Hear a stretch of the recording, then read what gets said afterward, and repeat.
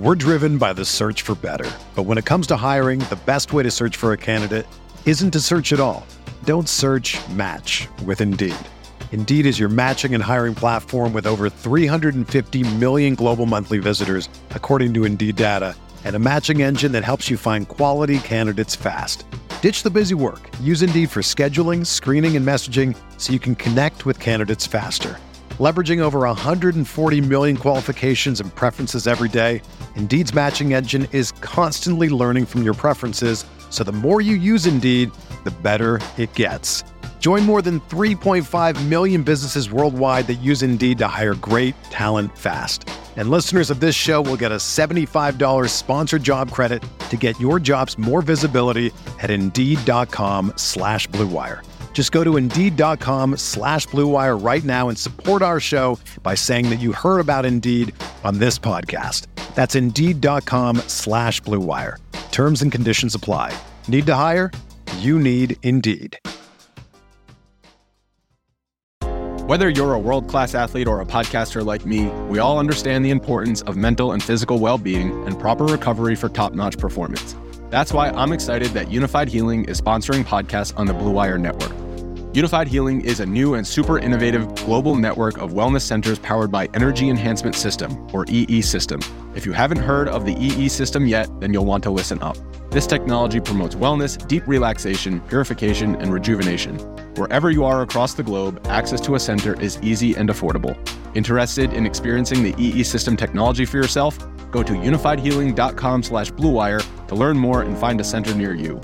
That's unified, UNIFYD, healing.com/Blue Wire. No material or testimonials on the Unified Healing website are intended to be viewed as medical advice or a substitute for professional medical advice, diagnosis, or treatment.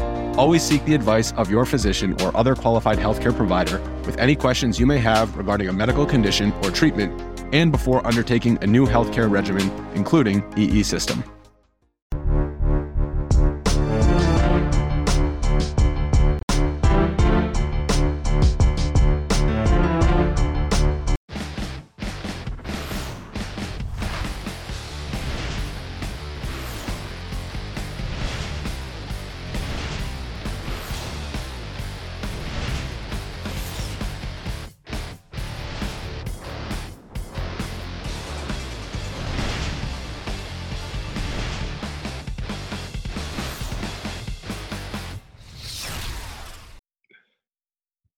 Hello and welcome to the Week 9 expert, quote-unquote, roundtable, quote-unquote. This is actually the square table, me and the sharpest hippie in DFS. Jam to win. My name is Adam Levitan, the father of the most beautiful beast in the world, Jerry.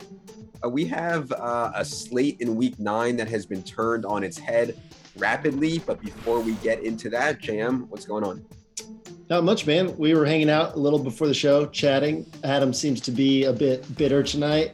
Adam's always a little bitter, but Adam's a bit more coarse and caustic than normal. So we will see how this show goes. Everything good on the home front, Adam? Everything all right? Yeah, I made this mile bet. I don't know if you saw, but I made this 1 mile race bet running against Bales and Brandon Adams down in Miami during the DK Live final. And it was just a huge mistake because I'm just tilted because I'm already really pressed for time during football and somewhat stressed. And now I have to run and I hate running. And I ran 2 miles 3 times this week and it was like the worst things of my life. I feel so terrible. Obviously we got to get to football, but I'm curious now, is this a speed bet? Whoever runs the mile fastest? Yeah. All 3 of us on the track at the same time. Whoever wins. That's an excellent bet with some athletic dudes. Yeah. I mean, me and Bales already did this and I won barely, but I said I'd never do it again because it was so painful. Anyways, nobody cares about that. It's good to see you back on your home base. Last week you were in a tree, eating tree bark or something like that. I've had my sins cleansed at the Vatican. I'm back on track. I'm ready to rock and roll. All right.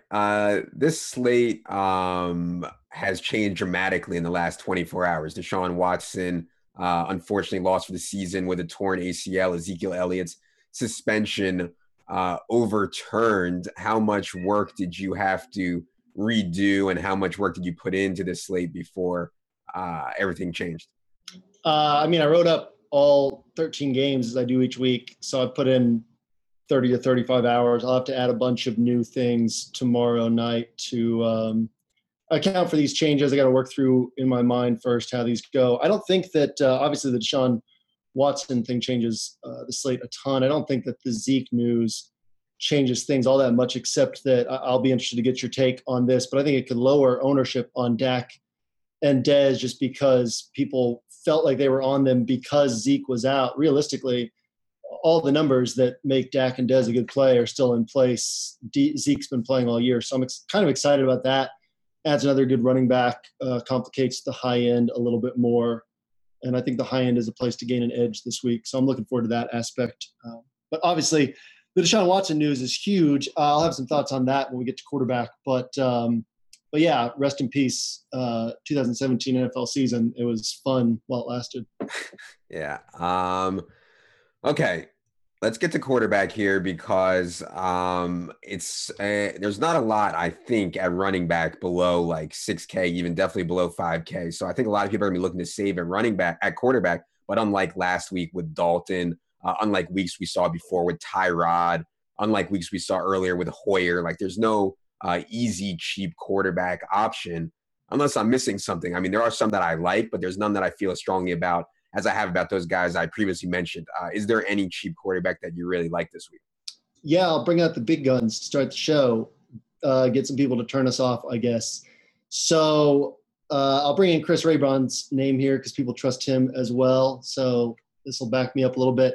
Raybon brought up something interesting this week. So before I get to it, I think it's fair to say that the two worst quarterbacks in football this year were Brian Hoyer and DeShone Kizer. Obviously, you could throw a couple other guys into the conversation, but DeShone Kizer won the Millie Maker in week 3 against the Indianapolis Colts, and Brian Hoyer won the Millie Maker for Cal Spears in week 5 against the Indianapolis Colts. One note on that is both of those teams have really bad defenses, so it turned it into a shootout, which, contrary to what most people think, I still think Houston has a pretty solid defense. I think they'll do well against Jacoby Brissett this week. But T.Y. Hilton's projected north of 30% ownership. If everyone thinks T.Y. Hilton's having this huge game this week, there's no reason not to look to Tom Savage on the other side. We really know so little about him.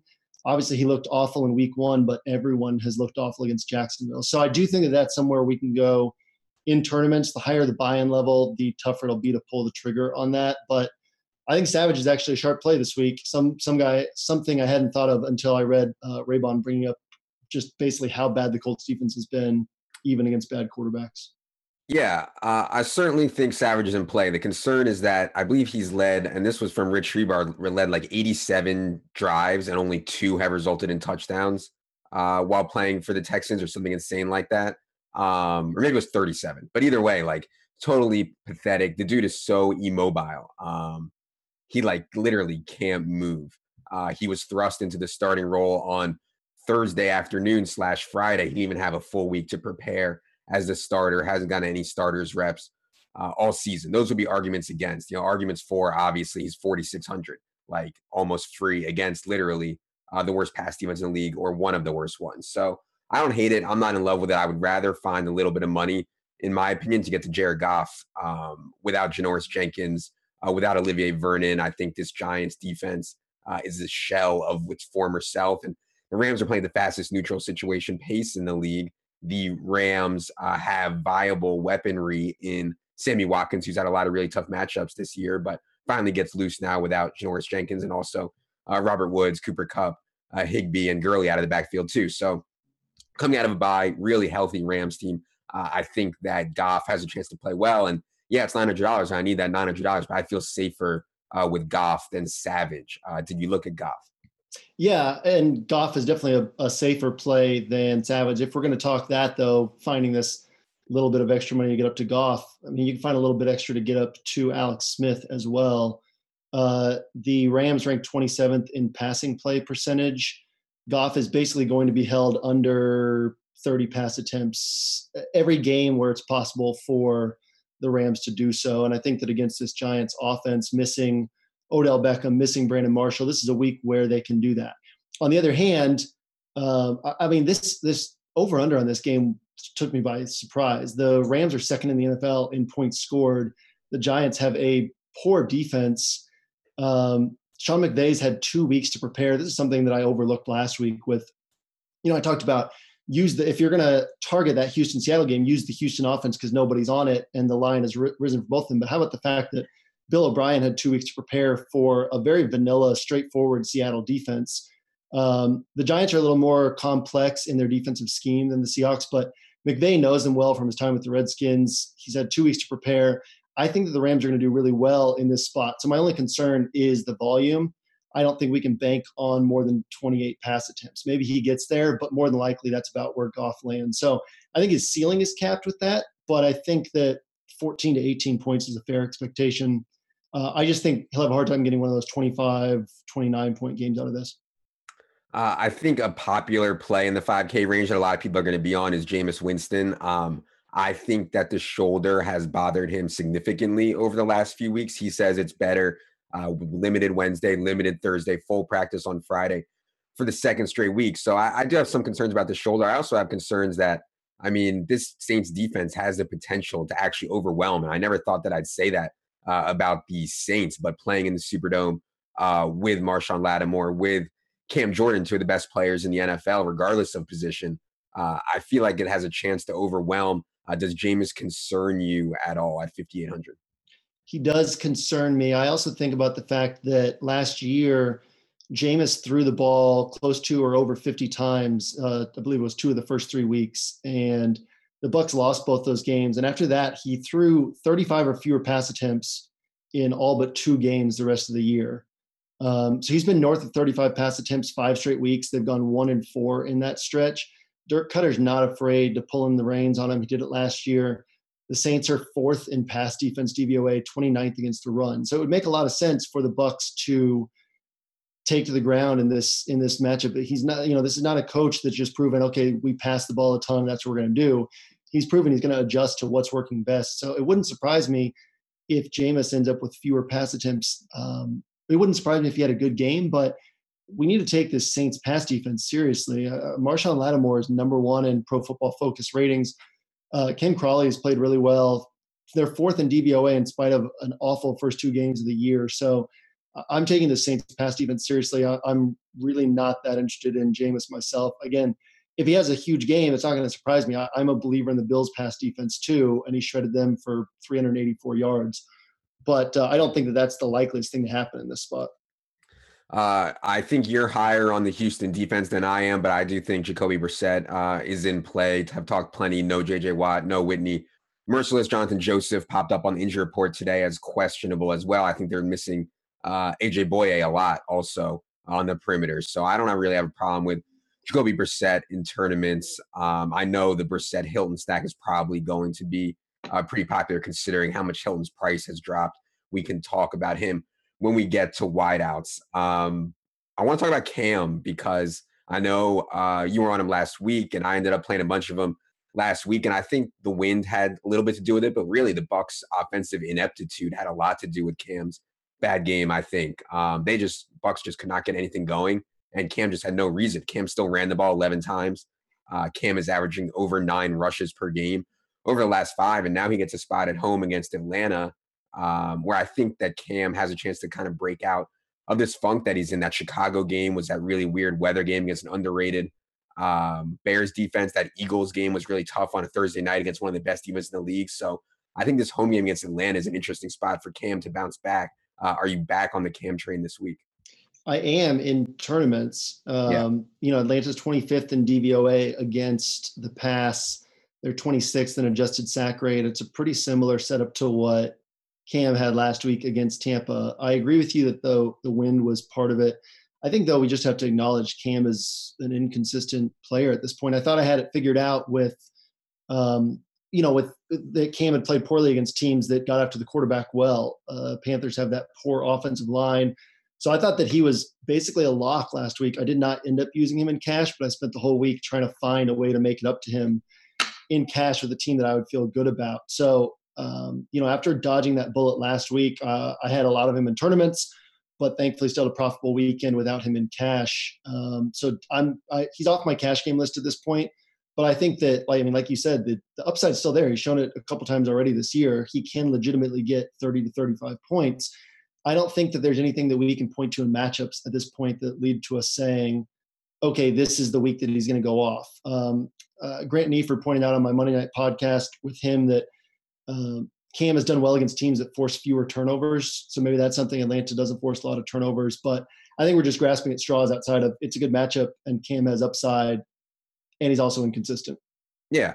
For me, the big thing is he's running again, and he's running a ton again. And yeah, I mean, Atlanta has almost as bad of a pass rush as Tampa Bay. I think Dak will be somewhat popular, maybe less popular now that Ezekiel Elliott is on the slate. So what are your thoughts on that? Would you rather play Dak and Dez than Zeke at this point? I'm playing Dez on DraftKings no matter what, which we'll get to. I don't think that's a hot take. Yeah, Dak, I mean, look at we've been targeting him all year around this price. Typically he's going to get you 20 to 30 points. Nothing changes. It's the highest projected total on the week. It's one of the best possible matchups for a quarterback. Ezekiel Elliott's there. Ezekiel Elliott's been there every other game this season as well. So I love Dak.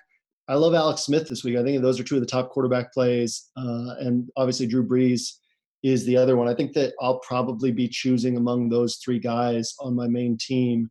And then branching out from there in tournaments. I just think that pricing is condensed enough at quarterback that I'd much rather go to these guys who, find a little bit of extra salary to go to these guys who I just feel a lot better about. Someone like Alex Smith, who, he has, 6 300-yard games in his career coming into this year through 12 seasons, but he has 3 this year. This is a different offense. It's a different setup. He's attacking downfield. I think that this game's going to be back and forth. So I'm fine with either of those quarterbacks. I'm fine with Drew Brees. I'd like to get your thoughts on Brees for sure. Yeah, certainly like Brees. Averages over 4 more DK points per game at home versus on the road. The concern you can make with Brees is that this team has gone far more run heavy and been effective on the ground with Ingram and Kamara. But you could also make a case that this Tampa team, you want to attack through the air. And if Ingram fumbles again, or if Ingram is limited due to fumbles or whatever the case may be, which I kind of don't think he'll be, but regardless, they could go to more Kamara, which would lean to more pass heavy too. So yeah, I think Brees is perfectly fine. I think Russ is a smash play again. I would consider Russ probably a notch above Brees for just 300 more. I mean, when this Seattle team's run game is just like the worst in the history of the world, it sounds like they're going to try to feature Eddie Lacy this week, which is going to be a disaster. So I expect the whole game to be on Russ once again. And now that we're deep in the year and he's, apparently off sex again, I think that he is going to keep performing. So yeah, I think Russ a cut above Brees, and I think both those guys a cut above Dak for me. But yeah, I'm having trouble finding the cap space to get to those guys, honestly. Yeah. So Brees, you brought up the same concerns I have. I think that his ceiling is what everybody expects. We have to acknowledge his range of outcomes is way broader than it's been in the past. It wouldn't surprise me if Brees throws for 350 and 4 touchdowns. It also wouldn't surprise me if he throws for 280 and 2 touchdowns. They rank 20th in pace of play this year and 21st in passing play percentage after ranking 3rd and 5th last year in those categories. So a lot of that's just because they've had leads and they've been able to turn to the run. But like I said, I think that this Saints pass defense is for real. So I think that they can do the same thing this week.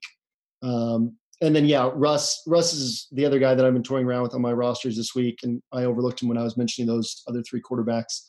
And again, I mean, I hate Darrell Bevell. I hate the way he runs this offense. I hate how he waits till the 2-minute warning to get aggressive every single week, or waits until, a team puts up a couple touchdowns to get aggressive. But, they literally can't run the ball. So everything has to go through Russ. And I think that's, definitely one of the top 4 plays among those other 3 guys. All right. I think that's it for on the board plays. What about off the board plays? Anything? Hey, I gave Tom Savage. I mean, that's not off the board at all. He's gonna be like 7% owned. No way. 7% owned. Maybe like a DK Millie Maker, I'll say like 5.5, 6. Oh, I'll say 3. Okay. No, I mean, that's I don't need to go any more off the board than that at quarterback. What about you? The only other guy I have somewhat off the board is Matt Ryan. Probably wouldn't pull the trigger there, but he's only 6,200. I mean, that's really cheap.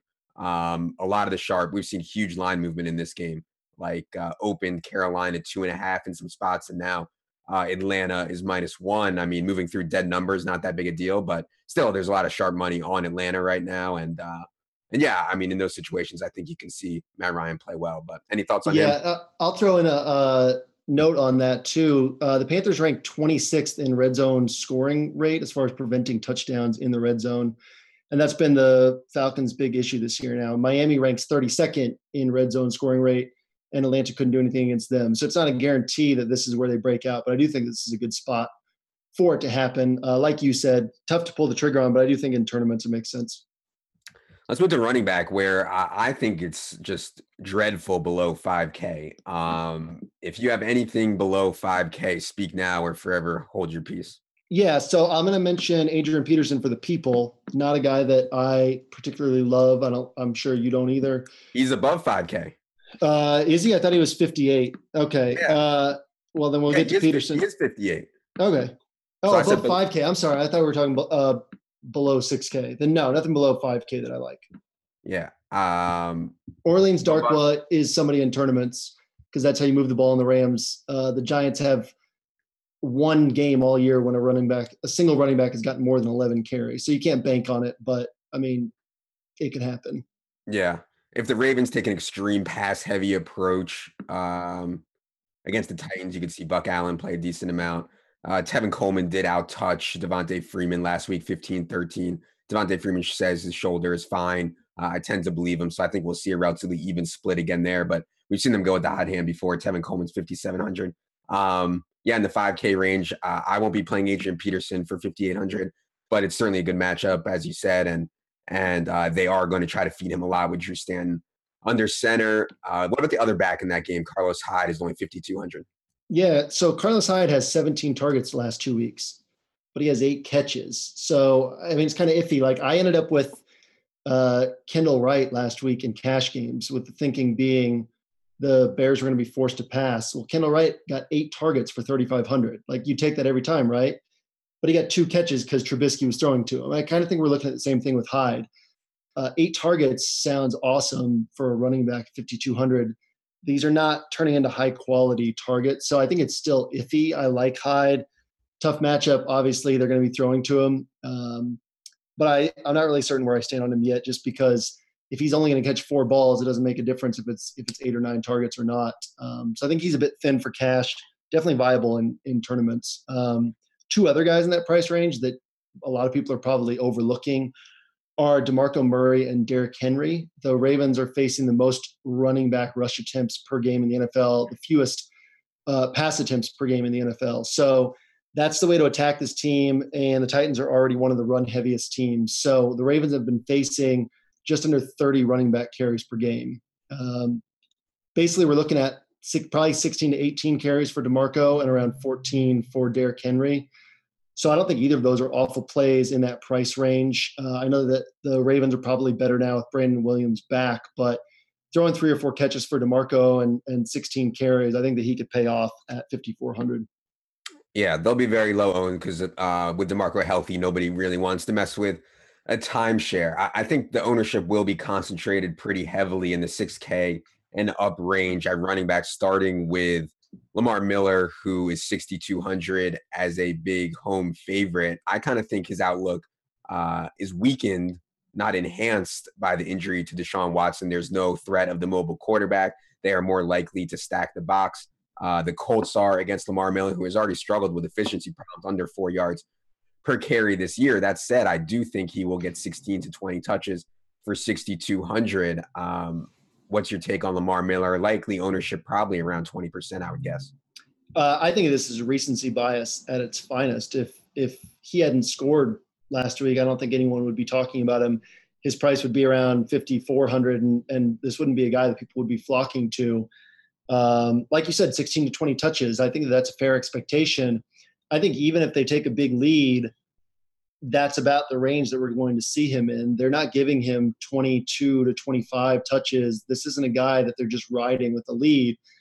They have other backs that they like just fine. I know that Foreman took a step back in usage last week, but they got Alfred Blue involved instead. I mean, they're not going to ride Lamar Miller to a 28, 30 touch game. I mean, that just seems wildly unlikely. I think that we're going to see him at about 15 to 18 carries and a couple catches. So my take is if you weren't rostering him when he was under 5K, there's no need to roster him at over 6K. Obviously, I get the home favorite setup is nice, but this is just not a guy that the offense flows through. I'd much rather find some extra salary to pay up for other guys. I probably even like Doug Martin a little bit more. I mean, you're looking at essentially the same workload for Doug Martin, 2 to 3 catches, 18 carries against a worse run defense for a few hundred less and lower ownership. So, I mean, Lamar Miller is just not a guy that's catching my eye. I certainly get the arguments for him, but there are a lot of arguments to be made against it as well that people are just not making. I think one of the big stories of the week we should talk about is the Mark Ingram fumble situation. Fumbled 2 times last week. After the second one was benched for the rest of the game. Wasn't a long portion, but was benched for the rest of the game. We saw this last year where Mark Ingram fumbled, got benched. The very next game, he split work with Tim Hightower, who obviously we don't have a lot of respect for his game. I think the Saints do have a lot of respect for Alvin Kamara's game. That said, they're playing so well. I think they've won 5 straight now. And Mark Ingram has been such a huge part of that. It's hard for me to see Sean Payton just being like, I'm not playing Mark Ingram in this game, or I'm going to weaken his workload this game. I don't see that happening. I do see if Mark Ingram fumbles in the first quarter, Sean Payton benching him for a long stretch or maybe even the rest of the game because Sean Payton can be a little bit out of his mind at times. So where do you come down on this Fumblegate thing? And regardless, I think Alvin Kamara is a pretty good play at 6,300. Yeah, I guess it kind of feels like we're overthinking things. That's another reason I'm concerned to play Alex Collins week in and week out. If this dude fumbles one time, you know that Harbaugh is just going to sit him on the bench and let Buck Allen take over. So it's a concern. I don't think that it's a reason to stay away from him. He's still underpriced for, a guy who's locked into 4 catches, 20 carries, goal line work. How about this stat? Ingram and Kamara have combined for 14 red zone targets. Michael Thomas has 6. I mean, these guys are such a huge part of the offense right now. So I'm on board with both of them. Kamara's price has creeped up to a point where I'm really just not that comfortable paying for him as the 1B when Ingram is just 1,300 more.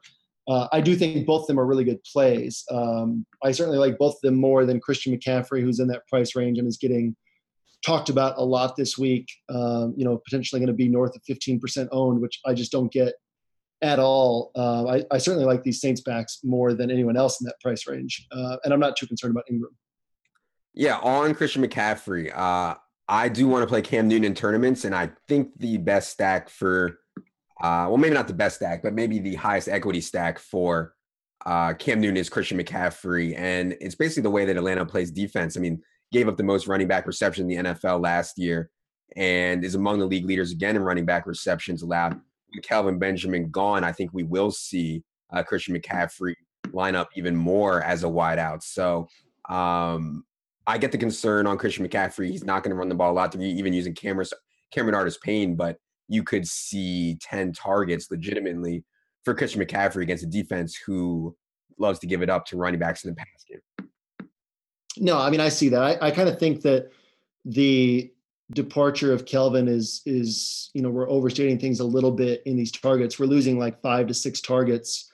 So let's give 1 or 2 more to McCaffrey. I just don't think that I want to pay $6,500 for a guy who's getting like 4 to 8 carries that aren't going anywhere, and you're getting him just for the target. I mean, James White gets 8 to 10 targets as well and is always under 5K. I just think that McCaffrey's overpriced for what we expect from him. I certainly get the arguments there, but it's not a guy that I'm super interested in.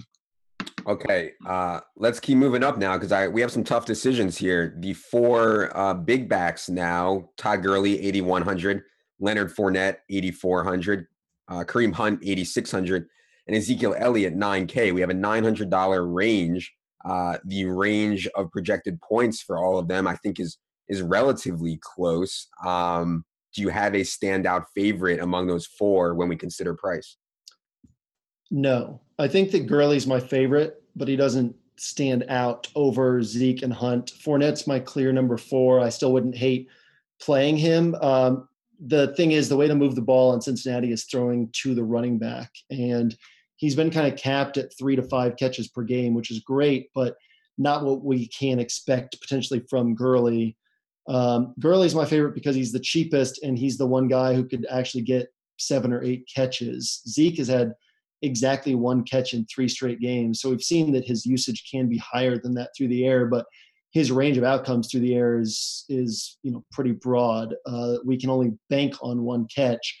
I love all these guys, particularly Gurley, Hunt, and Zeke, but I think it's Gurley first, probably Zeke second, just because Hunt is in that Andy Reid role where he's always going to be capped at around 18 carries, whereas Zeke can get 25, 29, 30 carries. I mean, they're every week they're thinking his suspension is about to start and they're ready to just ride him into the ground. So I think that's kind of where I'd go, is Gurley first, Zeke second, Hunt third. But I would be fine with any order from those 3. What about you? Yeah, I want to get up to Zeke, I think ideally, but I do like Gurley. On Zeke, he's the only one, I mean, certainly ahead of Hunt and Fournette in terms of usage, right? Like Ezekiel Elliott plays 90% of the snaps, where Hunt and Fournette, I mean, Fournette's losing snaps to Chris Ivory.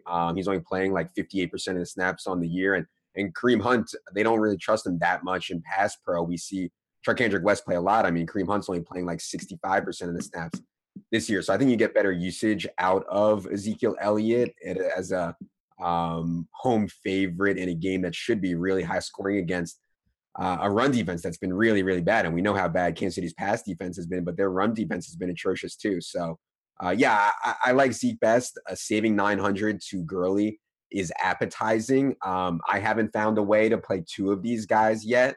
I think you can play like Gurley and Ingram together. I think you can make fit, but I don't think you can play like Zeke and Hunt. And if you can, and you find something cheap that I haven't, more power to you, but I don't see it as very viable. You know what I mean?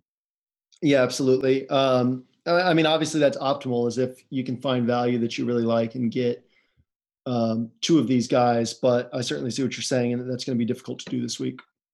Yeah, I think on Zeke, like 9K is probably a fair price, right? Like you can't really argue Zeke is underpriced in 9K. It's kind of like the AJ Green argument from last week. You can't say he's underpriced at 8,600. He was a great play and fairly priced. And I think that's the same thing to say with Zeke this week. Maybe you can make a case that Gurley is a little bit underpriced, as you mentioned.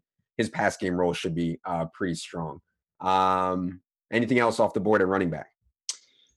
No, we didn't mention Joe Mixon. I'm interested to see how the addition of Marcel Darius on Jacksonville changes their run defense. But coming in, this is still a 32nd run defense in DVOA and yards allowed per carry. Mixon's getting all of the work inside the 10-yard line for the Bengals. So, again, we're probably looking at 11, 12, 14 carries just because Marvin Lewis is a dunce, and this is how the Bengals are using Mixon. But I think he's at least intriguing in tournaments at that $5,100 price. That's the only guy I think that we really overlooked. Yeah, I'm off Mixon this week. I just think from a micro perspective, sure, it's a great matchup because Jacksonville struggled so bad against the run. But like from a big picture perspective, like I don't see how this Bengals offensive line is going to handle this Jacksonville defense. Like they could just be totally overwhelmed. And Joe Mixon's averaging like 2.9 yards per carry anyways. Like he doesn't need a situation where his team is completely overwhelmed. So I'm worried about Mixon in this spot. I probably won't be playing him at all. All right, let's move to wide receiver. Before we get to kind of some of the cheap plays, I want to get your take on what I guess is emerging as the chalk. I didn't think it was going to be, considering how bad he's been 4 out of the last 5 weeks. But T.Y. Hilton is down to 4,900, cheapest he's been since 2013. I think he has a pretty good matchup. I know you kind of disagree, but I think he will see 8-9 targets for 4,900. Are you thinking about going for a T.Y. Hilton fade? I'm definitely thinking about it. I am currently planning to, and here's the thing. The entire weekend will likely hinge on whether or not you play T.Y. Hilton. I mean, he's 4,900. He's going to be, right now, we have him projected at 35% ownership.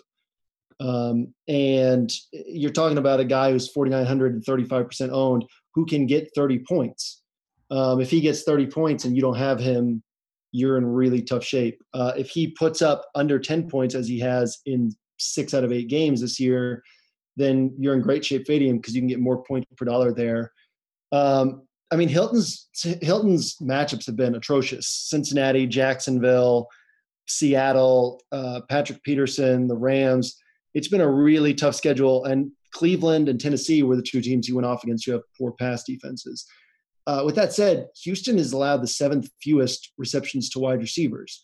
I saw in Evan's matchups article, he brought up, what Paul Richardson and Tyler Lockett did last week. But again, you're just looking at guys who are great in contested catch situations, and Russ was just throwing it deep to them in one-on-one coverage. I just don't see Brissett being able to do that to Hilton. So I would not at all be surprised if he finishes with 6, 7, 8 points once again. If he were going to be 10% owned, I would have zero interest in him. The one thing that might pull me toward him, I mean, this guy's probably going to be 60, 70% owned in double ups this week. So yeah, I mean, the entire week kind of hinges on what you do with Hilton. I still don't like him. I may end up playing him just as a hedge in cash games, but I think he'll probably be a complete fade for me in tournaments, and I won't be surprised if I end up without him in cash games as well. All right, let's talk about a couple guys below him that I think are gaining some traction, perhaps. With Pierre Garçon out, we know that the 49ers will start Lord Aldrick Robinson across from Marquise Goodwin with Trent Taylor in the slot. However, I do not know who Patrick Peterson will shadow. I mean, from where I'm sitting, Marquise Goodwin does not deserve Patrick Peterson's respect. And as much as I love Lord Aldrick, I don't think he deserves Patrick Peterson's respect either. My initial lean is that he'll just play his side. So I'm curious to get your take on that. And also we have this CJ Beathard situation. Like, is CJ Beathard the absolute nut low? Like, can we not use any pass catchers with CJ Beathard whatsoever? That would be my take. I can't see a justification for playing Lord Aldrick over a couple of these other guys that we'll touch on that I assume we both like. Yeah, I mean, when I broke down this game earlier, I said, if Garçon misses, Patrick Peterson could shadow Goodwin, he could shadow Aldrick Robinson, he could stick to his side. I mean, we really don't know. My assumption is he'll stick with Aldrick Robinson because he almost always does shadow, and Aldrick Robinson sets up more as the kind of guy that Patrick Peterson would match up against. But, I mean, I'm fine staying off all of these guys. I just don't see it as a good spot, especially with Beathard under center. Let's talk about the Rams receivers, Cooper Kupp, Robert Woods, Sammy Watkins. I mean, Sammy Watkins' schedule has been absolutely brutal so far, and maybe that's why he's seen less volume than Robert Woods. But the raw numbers are Robert Woods, like 6.2 targets per game, Sammy Watkins, 4.1. Who do you like between Woods and Watkins and Kupp this week? So Kupp has the toughest matchup against Dominique Rodgers-Cromartie in the slot, so I'm not that interested in him. Robert Woods, his usage doesn't really lend a ton of upside. I guess I'd be fine playing him. Sammy Watkins is one of my favorite tournament plays.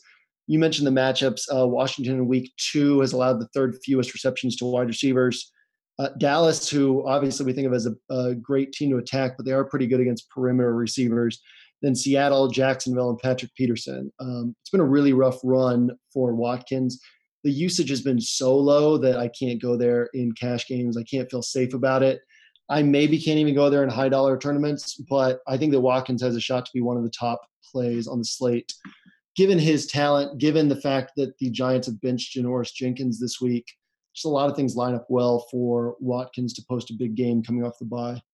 Quickly at stone minimum range, Albert Wilson is out. DeMarcus Robinson was one of my favorite plays in the preseason, had a really big game for me 1 week. So I kind of have a soft spot in my heart for him. This role in Kansas City's offense, however, has been so low usage. Do you have any interest in DeMarcus Robinson or the Carolina punts, Russell Shepard and Curtis Samuel? No interest in Russell Shepard just because it's just slot routes. It's low A-dot routes. Curtis Samuel is a wait and see for me. I do think that they could get him into that Ted Ginn role. So if you wanted to roll with him in a low dollar tournament, I'd be fine with it. I don't think I can actually risk serious money on him. DeMarcus Robinson is a guy I completely overlooked till I read Evan's matchups column. I think that's a really sharp play. I think at 3,200, it's a great play this week. Like you said, I mean, this really he's essentially the fourth pass catcher. He's going to be behind Kelsey, behind Tyreek Hill, behind Hunt, but he should still get 5, 6, 7 targets in a likely shootout. So at 3,200, he's not a guy that I can lock in and say, yeah, he can give me 20 points, but I do think he can get 8 to 12 points this week. So I like that play quite a bit at 3,200. All right, let's get into this kind of mid-range, kind of the chalky plays in there, which I think will be Devin Funchess, which I think will be Des Bryant, which I think to some degree will be Doug Baldwin, Michael Thomas. You said you're locking in Dez at 6,400. I agree. His price has dropped to the point where you could argue now he is underpriced. This is an awesome matchup for Dez. I assume you prefer him significantly to Baldwin and Michael Thomas. Yeah, I mean, Dez is first in the NFL in red zone targets, second in targets inside the 10. He's fourth in percentage share of team air yards. Kansas City's allowed the third most yards to wide receivers, the most touchdowns to wide receivers. They only allow about a 53% completion rate because that man coverage with good corners is, able to knock away a lot of passes. But when completions are made, it's just tons of upside after the catch. I think this sets up perfectly for Dez to have a huge game. A worst case scenario, his floor is still around 13, 14 points. He's not going to kill your team. And I think he has serious 30-point upside. So Dez at 6,400, I think, is really the most underpriced guy on the slate as far as expectations. So I'm fine locking him in. I'll give you my thoughts on Funchess and then interested to get your take. 8, 9 targets is what he's been seeing, right? I mean, so maybe he gets 10, maybe he gets 11. The one thing that makes me like him a little bit more with Kelvin gone is he's been used in this possession receiver role. The dude's 6'5", 236 pounds, so they can use him downfield. I don't think he's going to add more than 1 or 2 more targets. He might add more downfield looks. So I'm kind of concerned that maybe his floor is still these 7 or 8 points he's been getting. If he gets more downfield looks, then his upside rises quite a bit more. I don't think he's a lock at 5,400, especially in tournaments with where ownership is likely to be. What are your thoughts on that? Yeah. First of all, Devin Funchess, I don't think is very good, right? So that's the first thing right there. Anytime you have a guy as chalk who really isn't very good, that concerns me. I think for cash, he makes sense because he's only 5,400 and he should see, I think I projected him for 8 targets, which I know is what he's been seeing. That's somewhat conservative. I think 9 is probably realistic. And also you can make a case that now that they've diversified their wide receivers, Funchess is their best red zone target. I mean, with Kelvin gone, Greg Olsen isn't back yet. Now they have, Shepard and Samuel and McCaffrey.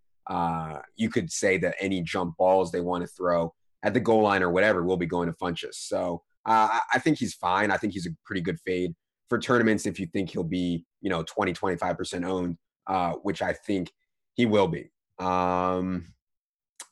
Any thoughts on Sterling Shepard? On my first look, I was like, man, Sterling Shepard's going to see a ton of targets, but Eli and this offensive line scares me so bad. I don't know if I can pull the trigger. Yeah, I'm in the same boat. My first inclination was to just lock in Shepard at 5,200. It's still a tough matchup. Yeah, probably 8 to 10 targets. We really don't know with Shepard. I don't think he is playable in cash. I think that there's obviously upside in tournaments. We want to talk about 8 targets. Deshaun Jackson's seen 8 or more in 3 of his last 4 games, and Mike Evans will be getting the Marshawn Lattimore treatment. So I think Deshaun Jackson is just as viable as these other guys. He has more air yards than Mike Evans this year. He has one of the deepest ADOTs in the league. Obviously, a high variance play, but in that price range in tournaments, I think Jackson's a better play than these other guys that people will be flocking to more heavily. All right, let's go back up towards the top range here. We haven't seen a blow-up game from Michael Thomas yet this year. We know how bad Tampa is against wide receivers. We know Michael Thomas is #good. This does set up well, I think, for Michael Thomas as long as Drew Brees has to throw it a bunch. Michael Thomas is 7,200. How do you feel about that tag? Yeah, I think that would you agree that he's one of the highest floor plays on the week? Mm-hmm. Yep. So I think that's fair to say. I think that his price is very fair for our expectations. I think he's an excellent play. When you compare him to what I want to do at running back, I still have kind of a hard time using him only because, again, 6 red zone targets on the year. I believe 2 inside the 10-yard line. He's just not being used the way he was in the past. So I think that his floor is extremely high. His ceiling is as high as it's been, in past seasons. This is still a guy who can go off for 100 yards and 2 touchdowns. I think his chances of hitting that ceiling are lower than they've been in the past. So I'm totally fine with anybody wanting to play him. I'd be happy if he lands on my team. He's not a guy I'm prioritizing, though. Not a guy I'm moving around salary to make sure I get. I think the key point on Michael Thomas is with the improvement of the Saints defense lowers the ceiling, right? Because you're not going to see Drew Brees most likely throw for like 450 yards anymore. Whereas before, home games for Drew Brees was like, well, how many yards is he going to get? 300 or 400, And now it's like, well, we have concerns. How many times is Drew Brees even going to throw, even in the Superdome? So I think exactly. So yeah, I think that's the concern there. Mike Evans, we talked about with Marshawn Lattimore.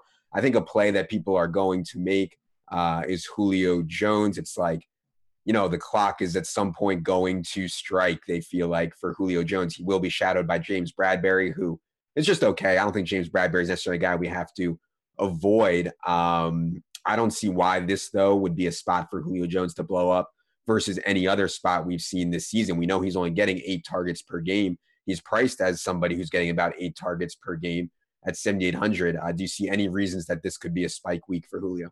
Yeah, and if we take out the game in which Mohamed Sanu got hurt, Sanu's averaging 7.6 targets per game. So their usage as far as just targets is not that different. They each have 7 red zone targets.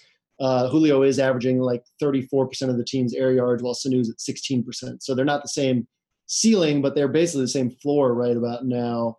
No, I don't see any reason why this is the week. I certainly see the temptation, though, that you have a generational talent who's being underused and his price keeps dropping. At some point, this dude's going to go off for a monster game. So I would not begrudge anyone wanting to play Julio. There's nothing in the matchup that leads me to say that this is the week it'll happen. It would not surprise me if it is, but listen, matchup doesn't matter with Julio nearly as much as it does with other players, right? It's just the usage is so maddening. So if the usage is there, sure, I expect him to go off, but I can't predict that the usage will be there. Before we get off wide receiver, we need to get your take on the Seattle situation behind Doug Baldwin. A lot of people are going to be chasing those huge gains from Paul Richardson and Tyler Lockett. I think Tyler Lockett's the more talented player. He's seen a little bit more targets lately, but Paul Richardson is on the field more. Paul Richardson has seen more targets inside the 10-yard line. Do you have interest in either of them as their prices have come up to 46 and 4,700? I know Redskins have been tough on perimeter wide receivers, a lot due to Josh Norman. But do you have any preference or interest in those guys? No and no. Maybe I'll come around to them as the week moves along. Seattle's always kind of the last offense that I'm willing to get on just because of how much I hate the way that they run their offense. But yeah, I mean, I'm not in the habit of attacking teams, wide receivers against teams that allow the 3rd fewest wide receiver catches in the NFL. I'd be fine with it, but those guys don't stand out to me. All right, I'll throw a couple off the board plays at you. Corey Davis may not play a full complement of snaps. He has an awful matchup, but this dude is extremely talented. Saw 10 targets in week 1 before hurting his hamstring in week 2. I think you can also maybe make a case for Mike Wallace down at 3,600.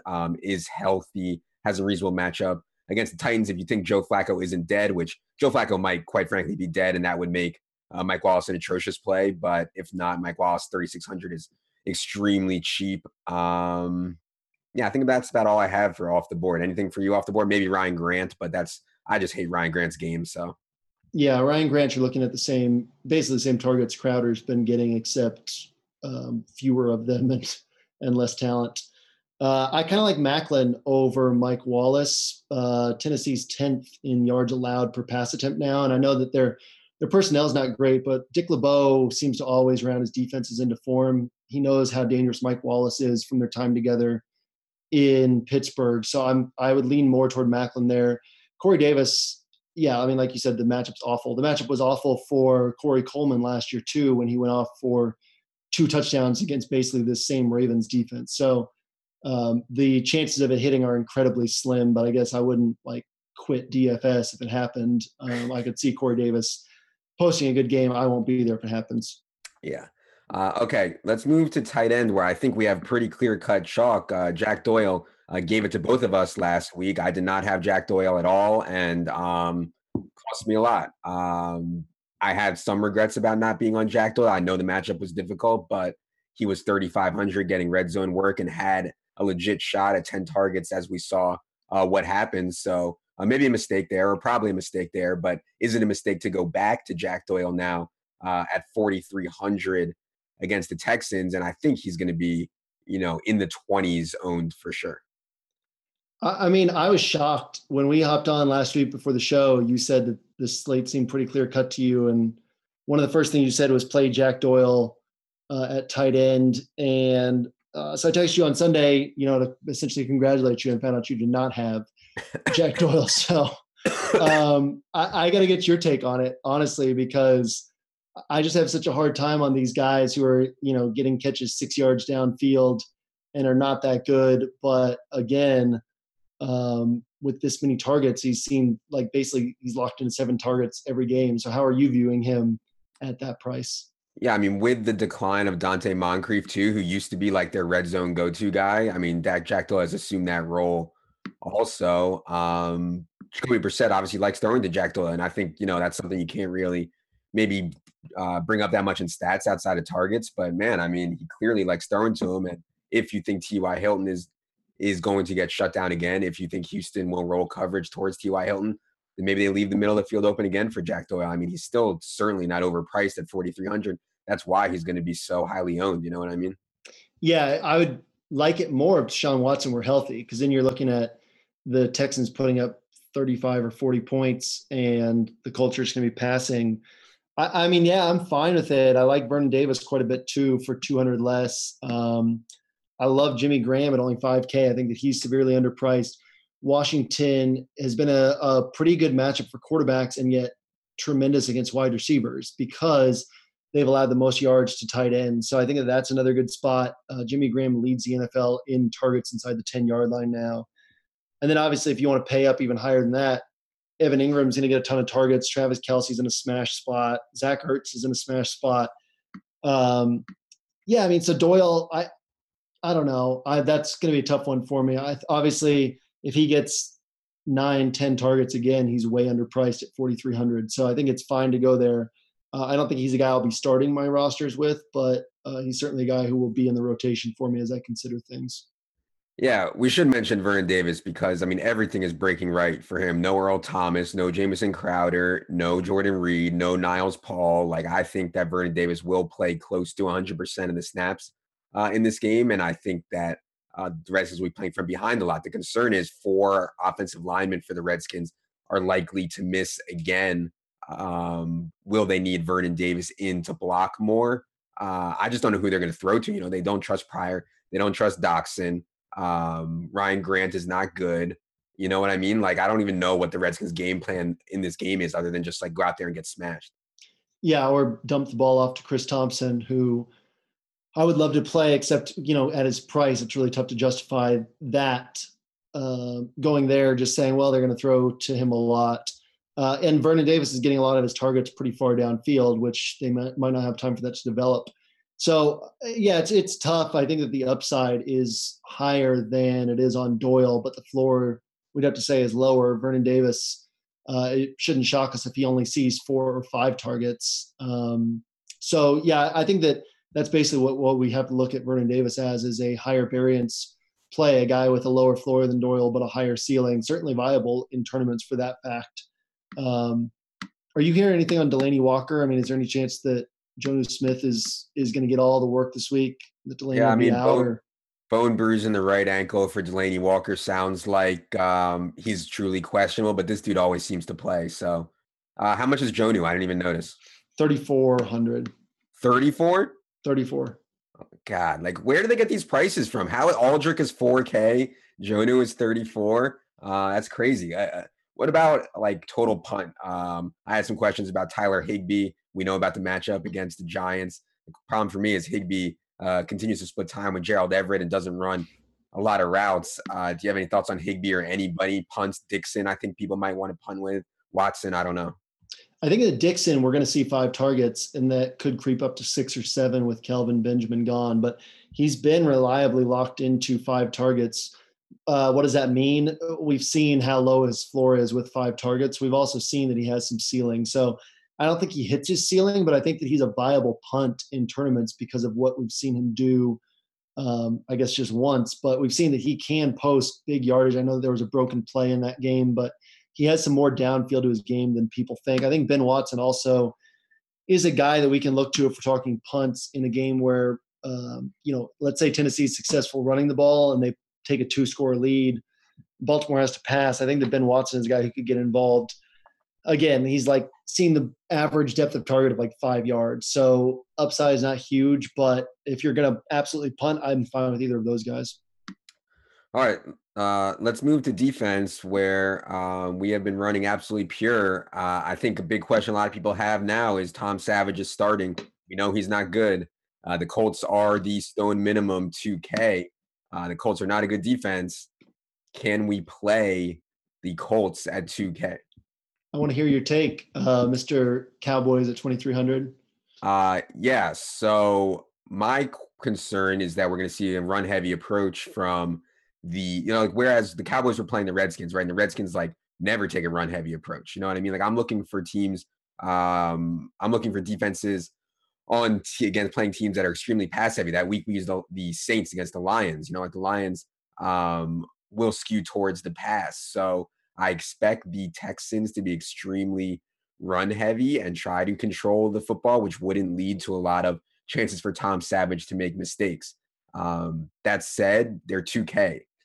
If you need the savings, I certainly don't hate it. I just don't feel like it's super strong whatsoever. I mean, this is not an aggressive, attacking, overly talented defense. Yeah. Okay. I mean, that's what I was hoping you'd say, just because I don't want to have to play the Colts. But at the same time, the clear top plays would be the Eagles at 3,300, who are underpriced at 3,300 against Brock Osweiler, and that's an absolute smash spot right there. But you get the Eagles at 3,300, the Cardinals at 35, and the Jags at 38 are the ones that stand out to me. So the savings down to the Colts is extreme, and if the Colts get a pick 6 or something, then you're in great shape. I used the Seahawks defense last week against Deshaun Watson just because the Texans give up so many sacks. So even though the Colts don't have a great pass rush, honestly, the Seahawks had not been racking up sacks before last week. So yeah, you could see a couple sacks, you could see a pick, and a pick could turn into a pick 6. I won't like it if I get stuck with the Colts, but the savings are very nice. I definitely think that the Eagles, Cardinals, and Jags are in that range that we talk about on this show of what are the defenses that we can basically guarantee 8+ points from. I think all 3 of them are in that range where they're going to get a few sacks. They're going to get at least 1 interception. So I'd like to use one of them, but obviously pricing has something to do with it as well. I think Eagles are the clear-cut best. This Broncos offensive line has struggled badly, especially on the right sides. And I think the Eagles pass rush is just going to be all over Brock. I mean, short week for the Broncos, and coming across the country, Eagles are playing with so much momentum right now. I definitely think the Eagles are the best. You left off the Seahawks. I know they're not the most aggressive defense, but so many offensive line injuries. No Jordan Reed, no Jamison Crowder, no Niles Paul, no Trent Williams, no Sean Luavo, no Spencer Long. It's I don't know what kind of team the Redskins are taking out there to Seattle, but I do not think it's going to be pretty for them. So I think Seattle is actually preferred to me over Arizona, despite the presence of Beathard. Obviously, always like Jacksonville. I mean, this Bengals offensive line is really bad. Always fine with Jacksonville. They're extremely expensive. Anything below the Eagles but above the Colts, you like. Denver is the cheapest I've seen them probably since I started playing DFS. I mean, the Broncos are 2,600. The Bengals are 2,800 and a very good defense playing Blake Bortles, but we don't expect a lot of pass attempts from Blake Bortles. The Rams are 3,100 and facing this Giants offensive line, which has struggled pretty badly at times, and Eli Manning, who I think is pretty much done. Any of those pique your interest? No, I mean, I think that if I'm going to get that close to 3K, I want to go to the Eagles at 3,300, who, like I said, I think are pretty severely underpriced for what we can expect from them. I think if I'm paying down, you got to go all the way down to the Colts to really justify it, and just say, okay, I'm going to take 2K, plug them in, hope for 6 to 8 points, hope these other defenses don't top 12 to 15, and just roll with that. Yeah, I got a question this week on my podcast. Like, do you feel like defense/special teams has swayed weeks more often than usual this year? And my answer was yes. I don't have the data to back it up, but it does feel like defense has really swayed things this year more than usual. I don't know if that's just in my head.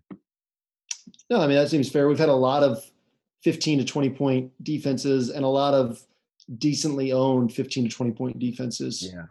All right, let's move to the stacks. The people need their stacks. Why don't you give either a contrarian or a chalky stack? I'm going to go contrarian at first, and I'll go Alex Smith to Demarcus Robinson. If I'm doing that, I'm going to want more pieces in this game than just those two. But I think that's a great way to save salary in this game and get exposure to some of the points that are going to be scored while being able to pay up for some of the other guys in this game that you want. Yeah, for my contrarian, we both hit on it. I think Jared Goff is set up pretty well here, and I think that Sammy Watkins is somebody people don't want to click because he's been so bad. And quite frankly, it's hard for me to click him too. But JM brought up all the tough matchups that he's had. I totally agree. Like, he has been the guy that has been taken away a lot of weeks. The Giants do not have any perimeter corners this week to take him away. So I think Goff to Sammy Watkins coming out of the bye, try to get him going from a narrative perspective, I think makes some sense. So I'll go with that for my contrarian. For conventional, I'm going to throw two out there because either of these are ones I'd be fine with in cash games. One is Breeze to Michael Thomas. I think that's a perfectly fine cash game play, very high floor, and obviously still has a high ceiling, even if that ceiling's less likely to hit. And then Dak, Dez, and Zeke, getting them all on the same cash game team. Get exposure to all the points that the Cowboys are going to score. I like that a lot as well. Yeah, I don't know why you're taking two. I mean, you left me with none of the chalk stacks left. I was going to say Drew Brees to Michael Thomas. Then I was going to say Dak to Dez. So you just took everything. I think those will be the most owned stacks this week for sure. We'll share conventional stacks. I apologize. Okay. We'll share conventional. I've ruined your week already. All right, that is going to do it for this episode of the quote unquote expert, quote unquote square table, aka the expert roundtable. For JM, for Jerry, who is upstairs sleeping, but my dog costume from Halloween is actually back there. So for Jerry, I'm Adam. For JM, good luck everybody in week 9.